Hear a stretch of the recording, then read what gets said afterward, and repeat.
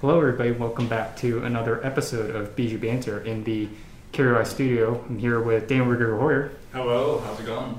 And it is Friday, April 14th, 2023, a beautiful Friday afternoon with Very about, beautiful. was it 80 degrees outside right now? 80 degrees. Yeah, instead of enjoying the sun, we're inside the air-conditioned building recording a podcast. And on today's episode of Bijou Banter, we're going to talk about two films that are either in theaters or on streaming. That is Air, the Nike basketball movie, as well as Shazam! Fury of the Gods, the sequel to Shazam.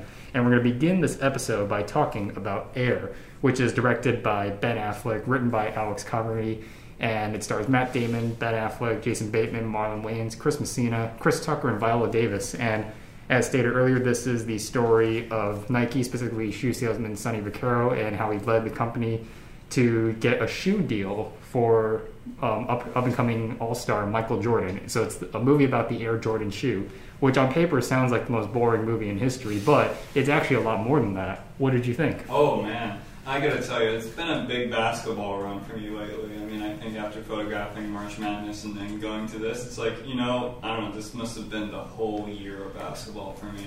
And, I never really have been super impressed with Ben Affleck as a director. I mean, I liked Argo and The Town pretty alright, but I think, Live by Night wasn't really that good. And I think there are some things that, I just can't grasp on about Ben Affleck. And Matt Damon hasn't really impressed me that much as an actor.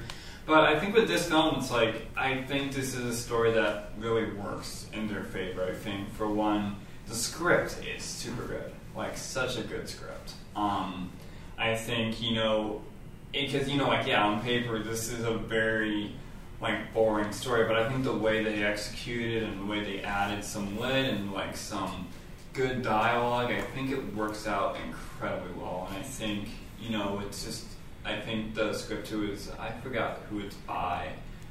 Alex Convery. Alex Convery, it's just a great script, and I do like how they approached this story, and it's pretty amazing. The performances are really great. Matt Damon probably one of my favorite performances from him since Good Will Hunting. I mean, like I said, I never really liked him as much as, I never really liked him as an actor, but I really do say that, he really does a good job, embracing Sonny Vaccaro and who that guy is. I mean, he almost looks like him in some instances. I liked Viola Davis in this film. Ben Affleck did pretty good. I mean, I think it's just a great cast all around and just a great story about, the acquisition of one of the biggest basketball shoes and the market. It's such an insane shoe. I mean, it's an icon now. Air Jordan. I mean, I can't pull them off. They're too big for me, but I was really, really impressed with this film. I really enjoyed this movie a lot. Even though I said on paper that this does sound like kind of a boring movie, the advertising did sell me in a way, because what you alluded to, the Air Jordan shoe is so recognizable. Nike as a company is very recognizable. Even if you're not into basketball or shoes or just athletics in general, you know this brand, you know this product. And I think that's one of the big things about this movie, is that it's about something that's so recognizable.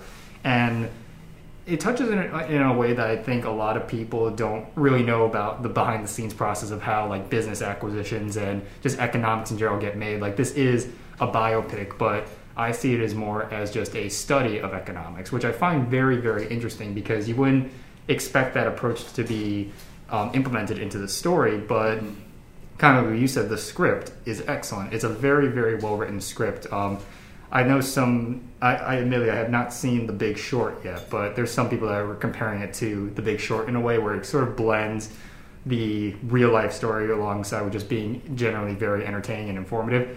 That's the vibe I get from Air, because it is just engaging from start to end. I do really like watching these, not only just these characters, but these real-life individuals go about this story, and they're all very interesting. At times the movie is very funny too. Just the dialogue is well done, and every character feels well defined. Ben Affleck as a filmmaker, and I like Ben Affleck as an actor quite a bit, to tell you the truth. Even though he's had some ups and downs, especially in the past 10 years, he is very talented. And I think too as a director. I've only seen a few films of him as a filmmaker, particularly Argo, which won Best Picture whenever that came out. 2012, 2013. 2012, yeah, and he knows how to direct a movie too, and Air is no exception because you could tell that he has a lot of control over this project, but also lets the actors and lets the time period and the setting breathe and feel alive. Like it feels like a very believable story and movie. And I guess because they are based on real people, that does help. The cast is excellent. I like Matt Damon a lot in this movie, as well as Viola Davis. And yeah, it's just a really well made biopic, and it's not too cheesy. Some maybe could describe it as Oscar bait, but I think it's above Oscar bait because it presents a way more interesting story in a way more interesting way than, say, like Green Book, for example. Yeah. So yeah, I mean, the presentation I think really helps this film because like I said, Affleck is a very talented director. I mean, he managed to like pull off like a really good film with Argo and The Town. But I feel like that, this is like I can kind of see a little bit of the style a little bit more where it's like very interesting. There's like a lot of one takes in this film where it's like you just get some tracking shots and also like some of the editing really works in the film. So even the soundtrack I think really works. I mean, in most cases, like with the time period being the 1980s, you would think that it would get really overbearing with this soundtrack, which it's typical of like period with biopics or like period pieces like this that really do something with like this soundtrack and they have the soundtrack constantly in your face. Like here, I think they really did a good job, like using that soundtrack just to the advantage, but they use it in a way that's helping you feel the time period, but not making you feel like that. Oh yeah, you're in the 1980s. Like yeah, I mean Air Jordans and a lot like Beverly Hills Cop came out. Like it really tries that. Like it does that in the beginning of like that whole montage of like what the 1980s were, what the time period is. But I think it does a good job like really setting it up. Like it doesn't feel so in your face. Specifically, the year 1984, which is when the Air Jordan deal happened, and like I think it was smart that all the clips that they had were from that year, like whether it be the politics at the time, Reagan was president, the Apple 1984 commercial, Wendy's Where's the Beef, Ghostbusters, and all that. Like that, it puts you in the time period and like specifically context. It's not just like, oh yeah, it's the 80s, like remember this, remember that. It's just like it's important for the story it's telling because the Air Jordan shoe and Nike became a part of popular culture. Oh, yeah. Well, little did they know at the time that it was going to be like this big deal, and this is like their story of trying to acquire that, not realizing the potential of this. So I think it's really smart how it's kind of bookended like that. Mm-hmm. And for most of the time too, it's like because it's so focused on Nike and like sort of like the employees, the people who run it. It does feel way more believable, almost like if this weren't about Nike, it would still just be an interesting like character piece, just all these people in different positions and like their power, but coming together to like, yeah, we want to do this, like, and that's what's so important. Yeah, most definitely. And I think it's just, I think like just showing the risk of the whole Air Jordan acquisition was pretty interesting. Like that the whole company, or at least that whole division of like basketball within Nike, would have like went down super hard economically if this deal wasn't made. They really put every single asset on the line for MJ and just showing how. Just like and like yeah, we don't want to sell like a shoe to a rookie that hasn't proven himself in the NBA yet, and I think they really do a great job just like showing like the vitality of this whole acquisition, trying to get Michael Jordan. And I really like how persuasive like Sonny Vaccaro is in this film. Like there's a scene where he's kind of sitting down with Viola Davis's character who plays Michael Jordan's mother, and they're both like sitting down, and he's basically running the whole gamut about what Adidas was going to say, what Converse was going to say, whenever they're like trying to get the deal with Michael Jordan as well, because they were big players in this. Like Adidas, especially, was a big player because they were the biggest sports shoe brand at the time, even ahead of Nike. Mm-hmm. And they did a really good job of showing that vitality in the situation. But Sonny Vaccaro is just very persuasive and just knowing every step that his competitors are going to take in order to make this acquisition happen. So I found that to be pretty impressive. Yeah, we didn't talk about that too, just like the rivalry of the companies too, because it makes it very clear in the beginning that Converse was the biggest seller of athletic shoes at the time, right? It was Adidas. It was Adidas. Yeah, I thought Converse said it was more, like it controlled like 55% of the market. I think specifically basketball shoes. I think it was Adidas. Well, they talked about both, like Converse and Adidas were like the big brands at the time, and then Nike was just sort of like a smaller, only took up about like a few, I think it was like 18% of the market, 17 or 18, yeah. And it was like primarily running shoes too, not even like basketball as well. So it gives you a lot of context here, like especially like we didn't grow up in the 80s obviously, yeah. But not only does it work well for those who didn't grow up, but I think it's nice for people who did grow up in the 80s, like especially if you were around and vividly remember that time when Michael Jordan was at the top of his game, like going up to be the greatest basketball player in history. Like that, to me, that sounds exciting to like see that portrayed in a movie where it's not, where it touches on a side of it that we wouldn't really think about, like, oh, we remember the release of the Air Jordan shoe, but we don't know the story behind the Air Jordan shoe. And so people are saying like, oh, this is just some lazy way for Nike to make money. I'm like, I don't think so, because they're not trying to sell more Air Jordan shoes. They sell millions of them every year. Yeah, they do. So it's not like they're trying to gain more products. It's like, no, this is a story, like a story behind this. And I think that's really, really cool. And I'll be honest, I'm surprised something like this didn't come out sooner, just because there's been a lot of movies kind of like that touch upon like these events or time periods in history behind like well-known products or eras, and it's just like, yeah, kind of like when we talked about Tetris last week. Like, this is something that I'm surprised didn't get made until now, but I'm glad it got made. Yeah, most definitely. I'm very happy that Ben Affleck and Matt Damon really took good initiative on like making this story come to reality, and I think it works out incredibly well. I think they did such a great job. I mean, I'm guessing like some people might be turned off, I guess, by the film because the eponymous figure that the film is centered around, Michael Jordan, he's in it, but not really. You don't really see. They hide his face like he's Dr. Claw from Inspector Gadget or something. Yeah, and it's also like, I mean, I know Affleck had a lot of like things that Jordan specifically requested.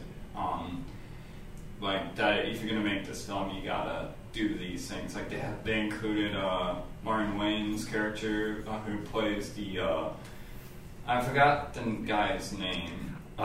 George Raveling. Yeah, George Raveling.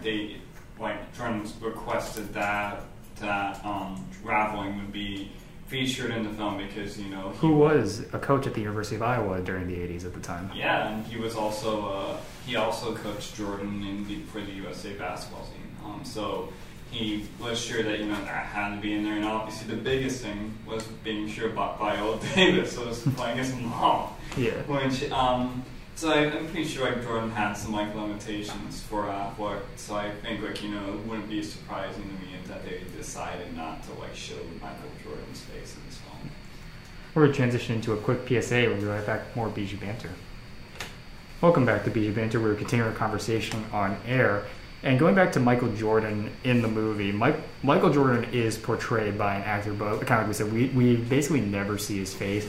It's like they're intentionally trying to hide his face, which in some parts is kind of humorous, but I think it was a really smart decision not to have an actor play Michael Jordan, because Michael Jordan is one of the, obviously he's still alive and well right now. He's one of those icons where it's like, okay, no matter who you get the greatest actor in the world to play Michael Jordan, and you would still be making comparisons. But also too, this isn't about Michael Jordan. So I think having him would just simply distract from the story it wants to focus on. This is about Nike. It's about the people at Nike, and Michael Jordan is an athlete, obviously. So there's such a great distance between this smaller company trying to get a brand deal with this big name athlete. Mhm. And so I think showing him a lot in the film would have just distracted from the overall point and the message of the movie. So like there were some people online that were making a really big deal out of it, just like, oh yeah, he's not in the movie, like how is this possible? Just like, I don't know, it's not a Michael Jordan biopic though. Yeah, and I guess that's the thing I do like is that, especially in the climax of the film, where, because, you don't see the guy's face, you don't hear him speak, but I think the actor portraying him does a good job kind of like having those mannerisms down. Like a very young Michael Jordan. This thing I do like is like they have him like, kind of like look bored or kind of look like, he's kind of attentive, but he's kind of not at some points, and he's like, I want to get these meetings over with. I just want to. Yeah, especially because he's not interested in Nike, too. Yeah, he wasn't interested in Nike. He wanted to go to Adidas. Yeah, and so obviously Nike had a lot against the wall in terms of trying to get Michael Jordan to be that one name that's going to change their brand forever. And I think the actor playing him just on general mannerisms, I think really pulls it off. I mean, I do kind of like the mannerisms he has, in the beginning of that scene, and then near the end of that scene when Damon has that big speech. Mm-hmm. It's you kind of see him be a little bit more attentive and a little bit more and you kind of get the ambiguity of what Gordon's reaction was, because you don't see the face, but I think the mannerisms really help it. They kind of laugh a little bit when he arrived at the Nike Corporation and Sonny Vaccaro shakes everybody's hand, he shakes Michael Jordan's hand, but it doesn't really make a big deal of it. I kind of like that. I think that's a good thing. They see him as a person, not just as somebody that's going to make them money. There are some moments where I feel obviously it was an intentional choice with the shot composition of how they frame Michael Jordan and how he doesn't really face the camera. There's some parts where it looks really sloppy, I think. So I think maybe it's just I have no problem with him not being the focus of the movie or not showing his face, but there are some points where it looks really, really awkward. So it was probably just a cinematography issue. Besides that, the cinematography is well done for what it is, because I'm not expecting Terrence Malick Tree of Life cinematography in this movie, but it's it does capture the look of the 80s. It was shot on 35mm as well, so it looks 80s-ish, just in the film stock, I guess is what I'm saying. Yeah, and also, I think there is an element to the production design that I think helps it too. I do kind of the place where they make the shoe, where it's they literally call it the bullpen, which is a great idea. Mm-hmm. I really love that idea. The whole office too just looks nice. Yeah, it looks like the 80s. It looks authentic and lived in. Yeah, it doesn't look like an imitation. Yeah, and I kind of like how when they are making the shoes, and it's you kind of see this kind of glow on the counter that. It's amazing. It's they literally. I think that's how they make shoes now. It's they have this very scientific glow in there, and make it very. It kind of makes it somewhat futuristic, which that's good element. It's so performance based. It's you're tailor making a shoe for Mm-hmm. athletic performance. So there is a lot of science behind it. So yeah, it's an interesting look at the behind the scenes process of shoes. Honestly, just because you don't really think too much about. It's just oh yeah, they're made in a factory, and then you just ship them off to the store. It's just there's a lot that goes into that, and especially if it's a brand deal. And I think it also contextualizes the fact that this was one of the first athlete brand deals to my knowledge, tailor made around a specific guy. I think that's also really cool to see. Now what? You're getting Kyrie's, you're getting Curry's. Kobe had his shoes at some point. It's changed that landscape in terms of basketball shoes. Now every player wants their own shoes. It's just how it is. I don't know if I want a pair of Ben Simmons, but it's very nice. Mm-hmm. Very nice. I like that. Anything else to say about the movie? I mean, I guess, like, where do you see this in terms of, like, award season? I mean, I know it's early. Very early, but I think there is some potential. I think if Everything Everywhere All at Once taught us anything, you don't need to release your film in like October through December to like get a Best Picture nomination. Like I think now, like we proved that so you can really release it anytime if your movie's good enough. This one maybe it's a maybe just because even though it is a very good movie, it can blend in with other ones. Obviously, Ben Affleck has won an Oscar multiple times for various films, so I think that's a big deal. Also, Matt Damon has a lot of big name stars in it too, so perhaps. But I think at this point, the Oscars were like last month. It's like, for at least in my opinion, it's a bit too early to see whether or not, but maybe. It's a maybe. I mean, I don't know. Maybe I honestly would be happy to kind of see maybe the script get recognized. Yeah, that'd be cool. Yeah, I think the script would be really great. I mean, it would be nice to see Damon and Viola Davis get recognized too. I think Damon probably put in probably my favorite performance of this because, like I said, I never really thought too highly of Matt Damon. I don't know what it is. I've just never really been a big fan of Matt Damon. But I do really like that, he really puts a lot of passion into his performance. And, Viola Davis is Viola Davis. She's just gonna, she could just, get Oscar nominations in her sleep. Like, she's that great. Except for Woman King, unfortunately. Yeah, unfortunately. Like, what is that? She should have been nominated for that. Should have been nominated, yeah. But, I don't know. Hopefully Academy doesn't look her over again. I mean, she's got one already, but I don't know. Maybe another one. I don't know. Yeah, should we go on to final thoughts? Or? Yeah, final thoughts. Air, it's a really entertaining movie. I think, as a sports fan and basketball fan, I think this works incredibly well. I think it's just a great script, great performances all across the board. There's really solid direction. I was very entertained by it. It's not a perfect film because it does kind of fall into the biopic formula a little bit, but I really do like that it is doing something a little bit different and kind of having its own personality. I think that's the biggest advantage that this film has, is that it has its own personality, and yeah, it's just really amazing. I think I'm gonna give this an 8 out of 10.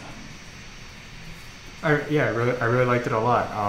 It is very, very well written, well directed, well acted, well made. This is a biopic that succeeds because the material that it has to work with is interesting and hasn't really been tapped into. I feel like a lot of times biopics, it's like, okay, we're going to make a biopic about this one person or this one event, but it's just like, okay, what do you do with it? Is it interesting enough? And on paper, it doesn't seem like you could do a whole lot with the story, but they managed to do that because it is so, it is inspiring, it is engaging, and it is informative. And I think that's what's important. And it doesn't just follow just the same formula of biopics. It does something a bit different with it stylistically and also just how it's written and formulated. So, yeah, overall, Air is really, really good. I forgot to mention this, but it's playing at Film Scene at the Chauncey or Film Scene at the Pedmall by the time we upload this. Check it out if you would like to. I'm also going to give Air an 8 out of 10. It's a great movie. So we're going to move on from Air to Shazam! Fury of the Gods, which it might be playing in some theaters still. I don't know. But it came out on VOD last week and we haven't talked about it. So that's what we're going to do. It is the sequel to the 2019 film Shazam, and it is the 12th film in the DC Extended Universe, which is currently going through a major restructuring. So I don't know what in this film will carry over, but it was directed by David F. Sandberg. Stars Zachary Levi, Asher Angel, Jack Dylan Grazer, Rachel Zegler, Adam Brody, Ross Butler, DJ Catrano, Grace Caroline Curry, Megan Good, Lucy Liu, Jaman Hunsu, I can never pronounce his name, I'm sorry, and Helen Mirren. I didn't realize how big the cast was in this movie, but basically the plot of this movie, Shazam! Fury of the Gods, continues the story of Billy Batson and his foster family, where they realize that there's the daughters of Atlas are coming down to basically gain power, and it's another Shazam film. What more could you want? What did you think of this movie? Okay, I guess before I talk about this one, I gotta talk about the first one. The first one, honestly, I was very surprised by. I think it was, not only was it like an entertaining and fun film, but it was very well written. I think they did a really good job with the dramatic elements in it. The performances were great from both Zachary Levi and what's his name, Asher Angel. Asher Angel. Yeah. I think it was a very solid film. It's actually a film that actually really got me hyped for the sequel. Mm-hmm. Obviously, DC has been in like a big stage of limbo. I think unless comic book fans have been under a rock, the DCEU is basically ending. James Gunn has taken over. He's setting up shop. He's gonna be ending this universe and starting a new universe. So it really does kind of have me a little bit concerned on how they're gonna reset everything with this. And I think that was probably people's biggest concern with like Shazam and probably the next succeeding films being The Flash and Aquaman 2, because why are we going to go see a film that is basically ending a universe that never really had a good start to begin with? And I think with my general thoughts, I think it is entertaining, it is fun, the performances are great. I just think it is not as, I don't know what to feel about it because of the whole situation right now. I just really don't. I think there's like elements where, it works very nicely. I mean, I do like that they bring in like these like Greek god elements. I mean, I've always been fascinated with Greek mythology. I think it's a very, I'm glad DC, like, he really has a good hand on like bringing in, Greek gods and Greek goddesses, like from, for Wonder Woman and Shazam. And so I think that, but with this, it's like, I really like those elements, but I just didn't feel like I was as entertained as I was by the first one.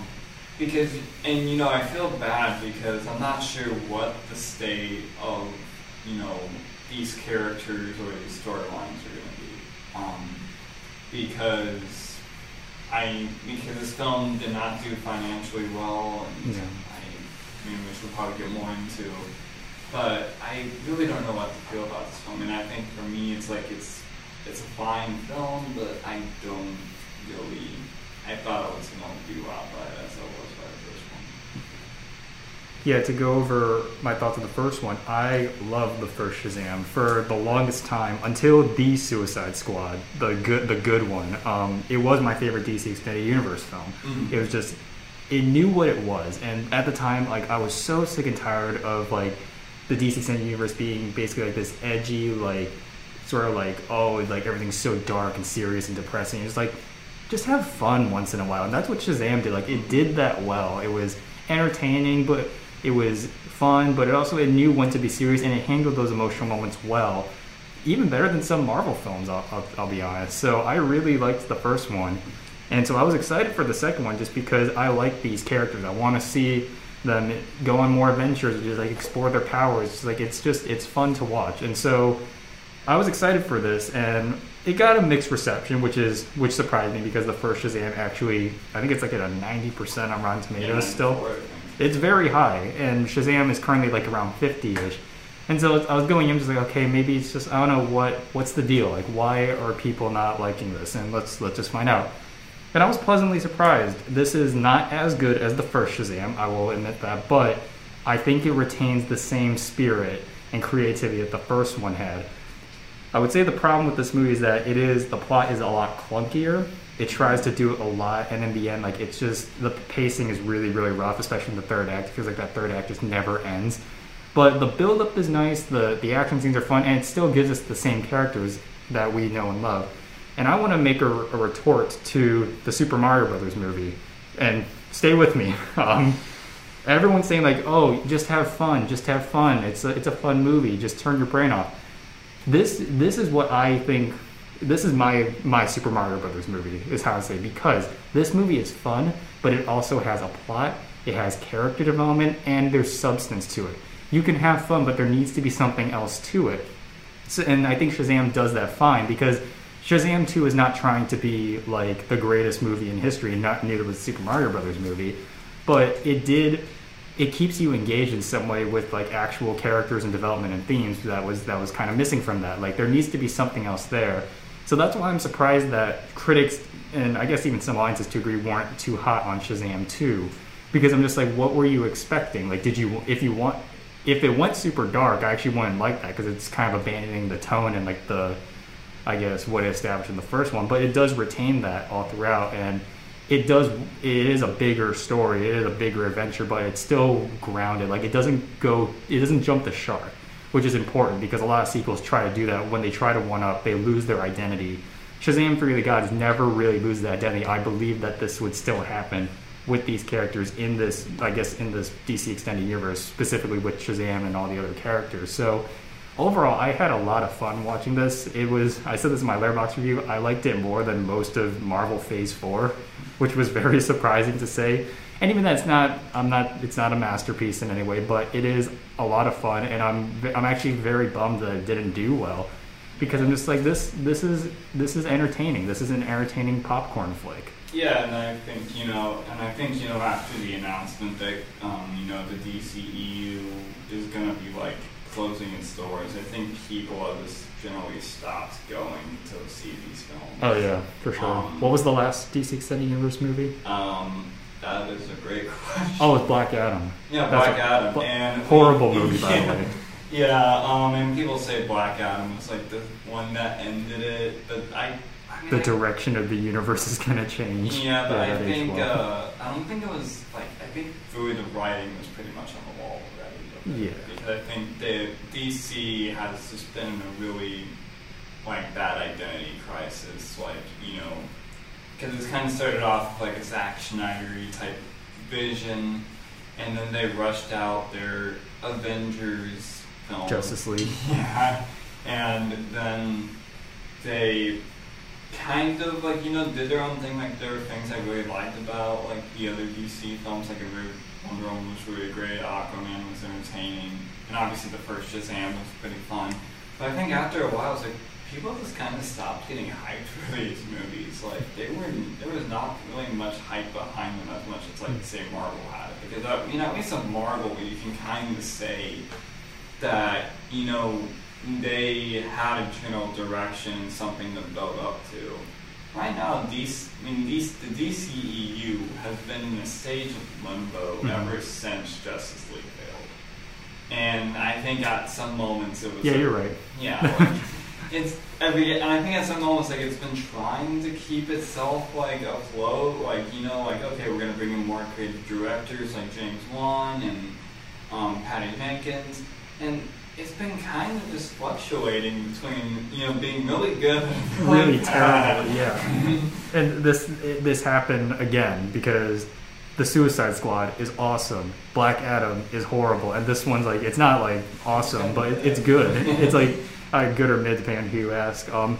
I do like how this film does expand, kind of like what I said, it expands mythology, and also the characters do grow and mature. Like especially if you're telling a story about teenagers, high school students, like I like it when in a sequel they grow up. Like very different movie, but the How to Train Your Dragon movies, for example, that's an example where with each sequel the characters grow up and mature and develop in some way.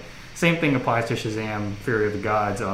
Billy Batson, he's about to like grow out of the foster system, and he's just like, I don't know, like who's my family, basically. And it's just like that angle that they follow with this movie is basically the entire emotional core, whereas in the first film it was about him trying to find his mom, which is, I know I don't want to go into Shazam 1 a whole lot just because we're talking about the sequel, but I love that whole moment with him trying to find his mom, and it's just like, it's very emotional, like gut punch, like out of nowhere, but it does work for the story.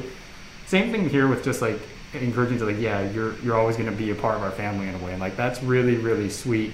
It doesn't like try to go too deep into that. Like it is fairly simple, and maybe for some people just like, oh, you didn't expand it enough. But I think for the story it's telling, I buy that, just because it doesn't go overboard with really anything, whether it be action, whether it be comedy, whether it be drama. It knows what it is, and it stays in its lane.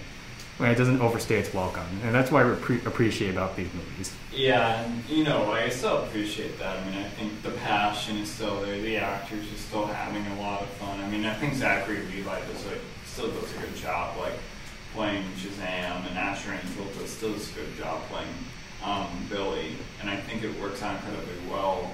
I'm guessing there's some elements that did feel undercooked, though. I think. I mean, you mentioned like the whole family subplot. Like if like him aging out the watch how much I think it's a strong element. But I kind of felt that it might have been a little bit undercooked. I don't know what it is, but I feel like I think it's like they're trying to be in a, like pacing wise. They're trying to get in a mode where they're trying to get things going. You're off to a great start. You introduce your villains. You kind of see how big of a threat they really are, and then it's just like you want to dive into family stuff, and then it just kind of gets a little bit, like you said, clunky. Like I think I kind of felt like the whole mother thing, like with this one, like where the foster trying to develop a relationship with the foster mother, just kind of felt a little bit rushed. And not as, and I think like they could have found ways to have more attention on it, because I think it's like it's a lack of focus. Really, that's kind of what's maybe driving me away from it. I would argue that I wouldn't say. I'll be honest. I don't think the problem is that this movie has a lack of focus. It's the fact that it just seems like the story they told, and I'm specifically talking about the third act. And let me just say, I do like the villains too. I do like Helen Mirren and Lucy Liu. Rachel Zegler, I'm glad she's getting more work. I think she even said on Twitter, like, the only reason why I did this movie is because I needed a job. Which is just like I appreciate your honesty. And she's good in this movie. Yeah, but solid. like, I think the story it wanted to tell would have sufficed like maybe an hour 40 runtime, because I don't think the first Shazam is that long. It's not over 2 hours. Nah, it was. Yeah, the problem I think is that, and I'm specifically talking about the last third because the last third dragged on for a very, very long time. Like once they reveal, like, should we go into kind of spoilers-ish? Yeah, the movie's been out for a month. They reveal their identity to their foster parents, and by that point I thought the movie was like 20 minutes left to go. There was like nearly an hour left. I feel like I'm just like, man, this is like really awkwardly paced, because it feels like the movie is about to wrap up. And it just seemed like that last third was comprised of every single scene that they shot, or like there was no deleted scenes for that section. That's the part where it gets like really clunky, because like, okay, there's this giant like dragon type monster from like the realm, like the Greek realm, and it comes into our world, and you think that that's going to be like the end, like it's going to be like the Avengers battle when Loki and all the what was that one robot or the worm thing? I don't even remember. It's been so long since I've seen the numbers. Yeah, but like those monsters that come out from the sky, you think it's gonna be it, but then no, it's like it keeps going on and on. Then they bring the tree into our world, and just like so much happens at the end. Just like it's kind of hard to focus on like what the goal is for the characters at that point. But even then, throughout the entire moment, even though it is clunky, there are still some moments that are very, very funny and entertaining. So it's just like it's sort of like take it or leave it in a way for me. I just think there's some parts where it's like, okay, maybe you could have cut out some moments, because it does just kind of get a little messy. Yeah, that's probably the biggest problem I have with this movie. Yeah, and I think like the lack of focus really just shows in the climax, because I think like the Shazam family, or the Shazamily as they call it in the film, like I don't know, they kind of like, not the foster parents, but the rest of the characters kind of get shoved aside after a while. And then, for a moment, like Jack Dylan Grayshoe's character, like, has a big part in the story, but then that part kind of dwindles in the climax. And same thing with Rachel Zegler as well, and, all the other, like, Shazam characters. Like, I was very intrigued by Mary at one point, but then she kind of went nowhere, and I don't know, it just kind of felt like they were really shoved to the side. It's like only one moment where, they felt like, okay, yeah, they're kind of central, is with the unicorn scene. Which, I found that to be funny. That was funny. That was funny. I mean, I think the child actress playing the youngest, like, Darcy or Darcy, yeah, I don't know. But she's funny. Like, she's funny. I think both actresses playing.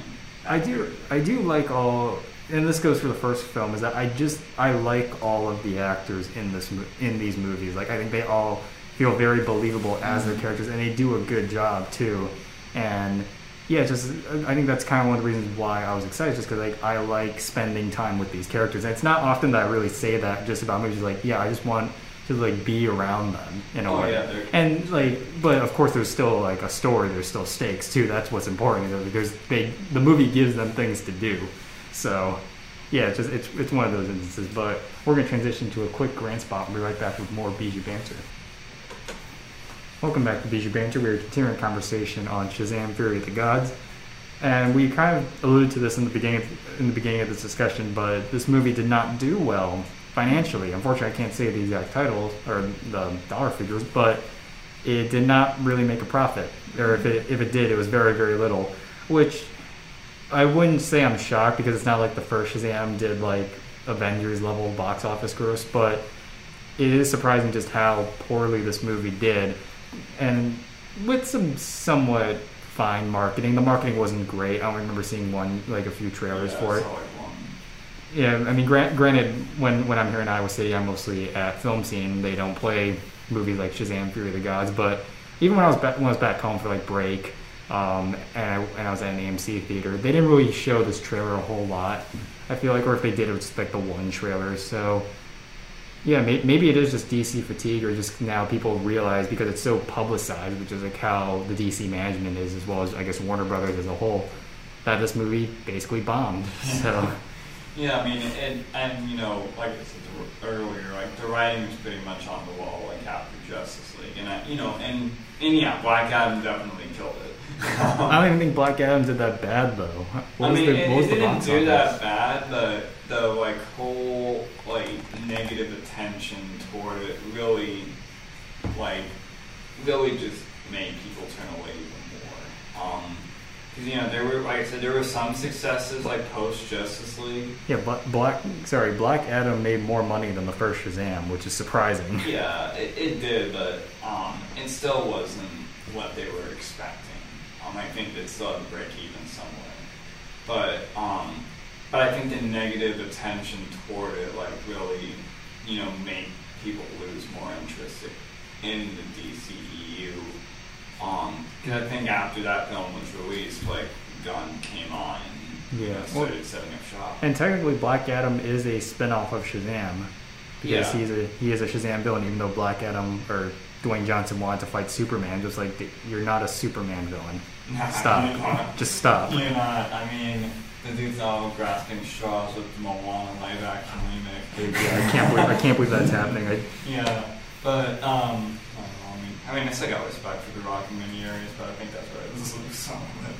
But I do think that, you know, I think that people have to stop watching DC. And, you know, with all the negative attention going around with the Flash film due to Ezra Miller's antics, and, you know, maybe Aquaman, since they have Amber Heard involved. I'm curious how that's going to do financially. Yeah, I'm really curious. Yeah, I'm just like seeing a very sad end to this whole like extended universe. Well, it's not even like an end. It's like, because they're restructuring it, but it's just like, this is kind of the problem I have with the New Mutants in a way. Which, have you seen New Mutants? Yeah, I've seen it. New Mutants, like that. First of all, that production was just an absolute nightmare. Yeah. Like, holy cow! But like in the end, it's like, by the time it got released, the whole wave of like Marvel and Fox had changed to the point where it's just like, what's even the point of watching this? None of this is going to matter. So I think that's the mentality people have, especially with Shazam, because not many. I don't even know what James Gunn said about Shazam, what his place will be in the future for the DC Extended Universe. So we might not have more Shazam movies, which is a shame, because they're probably one of the best things to come out of this universe. So maybe some people are just like, well, maybe there's just no point in seeing this. Also, and not to really get on like off topic, but I know Zach Levi said some stuff on Twitter that people didn't really agree with, so maybe that's a thing. I mean, I think that could be a contributing factor, but I even if Levi didn't have this thought, because I wasn't even aware of this. Like, I mean, sometimes I just ignore the Twitterverse, and I don't think that alone would have caused the movie to bomb this bad. Nah, there's no way. Think it would have. And plus, if I wasn't aware of it, I'm pretty sure that's like. I mean, not to say I'm like. All-knowing, but I think, like, you know, the writing was already on the wall, like I said, with the universe, and I feel bad, because there's a lot of, like, really strong directors. There's like a lot of really like strong directors. I mean, I think James F. Sandberg does a really good job with these films. And He's a good director in general. Yeah, like he's a funny guy too. If you hear him in interviews or on Twitter, yeah, he's very transparent. Yeah, and it makes me feel bad for like James Wan for Aquaman because like this dude is pretty talented as well. Because the thing I do have respect for, at least about DC, is that they do let their creators create, and they let the directors really have their own style with the film. Because of Marvel, apart from like James Gunn, I can't really list a style that really a lot of the MCU films have. Maybe Chloe Zhao. Maybe Chloe. But she just made a boring movie though. So. yeah, she did. And, Sam Raimi, Doctor Strange, Multiverse of Madness. Sam Raimi and James Gunn were the ones that were able to pull off, get through that whole manufactured machine that was Marvel. In DC, I appreciate that they allow different directors to have different styles, even though it wasn't always successful. Like Birds of Prey wasn't really that successful. Yeah. And so I think that, but I'm very interested to see what's going to happen with these characters because I like Zachary Levi as Shazam. I really like the Shazam and Shazam in general. I think it's a fun character. I think let's face it, kids want to become superheroes like that. Exactly. Just say one word and become a freaking god. Yeah. And I think they should bring Shazam back in some form in the DC extended universe. I don't know if that means recasting. I hope not, just because like I said, these are all very talented actors and they do a good job with their roles. So, but I would, regardless of what it is, I would like to see them return. Mm-hmm. And I hope that DC doesn't just look at the profits and be like, oh, well, that movie bombed. No one wants Shazam movies. It's just like, no, it's just like they're fun. You need to balance it out in some way, and maybe James Gunn will make the DC extended universe more fun and entertaining because he's doing that Superman movie. Yeah, now, I think but there were actors to bring back. Gal Gadot I would bring back for Wonder Woman. I would bring back Momoa for Aquaman. Although he did have interest with Lobo, but Gunn said you gotta have one or the other. You can't play both of them. Obviously, Affleck's not coming back. Yeah, obviously Affleck won't come back. Cavill won't come back. So it's interesting, but I think I would say that at least maintain the ones that did it right, and not to say Affleck and Cavill did not do it right. I think they were just in the wrong circumstances with their films. Yeah. And which it's sad, but I don't know. I think a lot of this really had to do with Zack Snyder's control and DC just trying to catch up with Marvel at the time, and it just didn't seem right. And I feel bad because I think Henry Cavill has been screwed over in so many of the franchises he's been in. I feel so bad for that guy. And Affleck has Aaron now, so he seems to be doing better. Yeah, I think Affleck is perfectly fine not going anywhere near this universe. And I think he's expressed that too, just like he's expressed. Which good for him, man. I like Ben Affleck, but I'll be honest, I did not like his Batman. I really didn't. Yeah. Is there anything else we want to say about Shazam: Fury of the Gods? We're just kind of talking about the DC extended universe as a whole. I'm guessing we could just probably go on the final thoughts. I don't really have too much else to say about this one. I think I have a lot to say about the DC universe right now. It's one of those things where it's so interesting to talk about. You could be talking about the grass being green, and you'll somehow go on to the DC extended universe. It comes up. What happened? Our third banter episode together. Yeah. This happened so many times. Really dove into the whole issue of the DC universe. Yeah. I don't know. I think we're in a reflective state right now with it, where it's coming to an end, and it's hard to watch because these are great characters, great actors, great directors, and great writers involved with this. But I think it's kind of sad. I feel bad for this film. I feel super bad for it. Because, you could tell the dedication was there and the passion was there. It still had the charm that it had from the first one. And, yeah, it's a bit clunky. It's very clunky. The story is pretty sloppily told. There are some things that, kind of made me bored a little bit. But I still feel like that, this film should have had much better attention for it. And, And you know, it's obviously a victim of unforeseen circumstances. Like this film was finished wrapping up before James Gunn came and set up shop, and you know, it's kind of a victim of that inevitability that, you know, the DCEU is going to be changing. And I mean, I feel that, but I think, you know, it's still worth seeing. I think it's still worth to watch. Hopefully they bring back these characters. These are just great characters. I think initially I give this film probably about a 5 out of 10, but I think it's very generous, 5 out of 10. Yeah, this was a lot of fun. It's a fun movie. It makes me sad to see it underperform because I think it did deserve a lot better. Kind of like what you said, just it came out at probably the wrong time, honestly, and it didn't help too. That it just seems like Shazam as a whole. If we're talking about the first one, it doesn't seem like a lot of people are either interested or really know a whole lot about the character. But I'm a defender of Shazam because I like both movies a lot, and yeah, the sequel is definitely not as good as the first Shazam, but it retains the same spirit, and I think that's important because you believe that this can happen in this universe, and these characters do feel believable in these circumstances and all that. I don't know if it's probably not playing in a lot of theaters anymore if it's on VOD, so check it out on VOD if you would like to, or on HBO Max or Max or whatever. Gosh, if there's another thing that's like just going, that's completely, I don't even know what's going on. The whole HBO Max situation is ridiculous. Yeah. So if it streams on Max in May 2023, check it out there if you would like to. I'm going to give Shazam! Fury of the Gods a 7 out of 10. It's a good movie. I liked it. And that concludes this episode of Bijou Banter. Tune in next week, where we're going to have a horror-themed episode. We're going to talk about Evil Dead Rise, the Evil Dead sequel, as well as Renfield, the reimagining of the Dracula universe. And until next time, I've been Matthew. And I've been Daniel. And we will see you all next time. Bye-bye.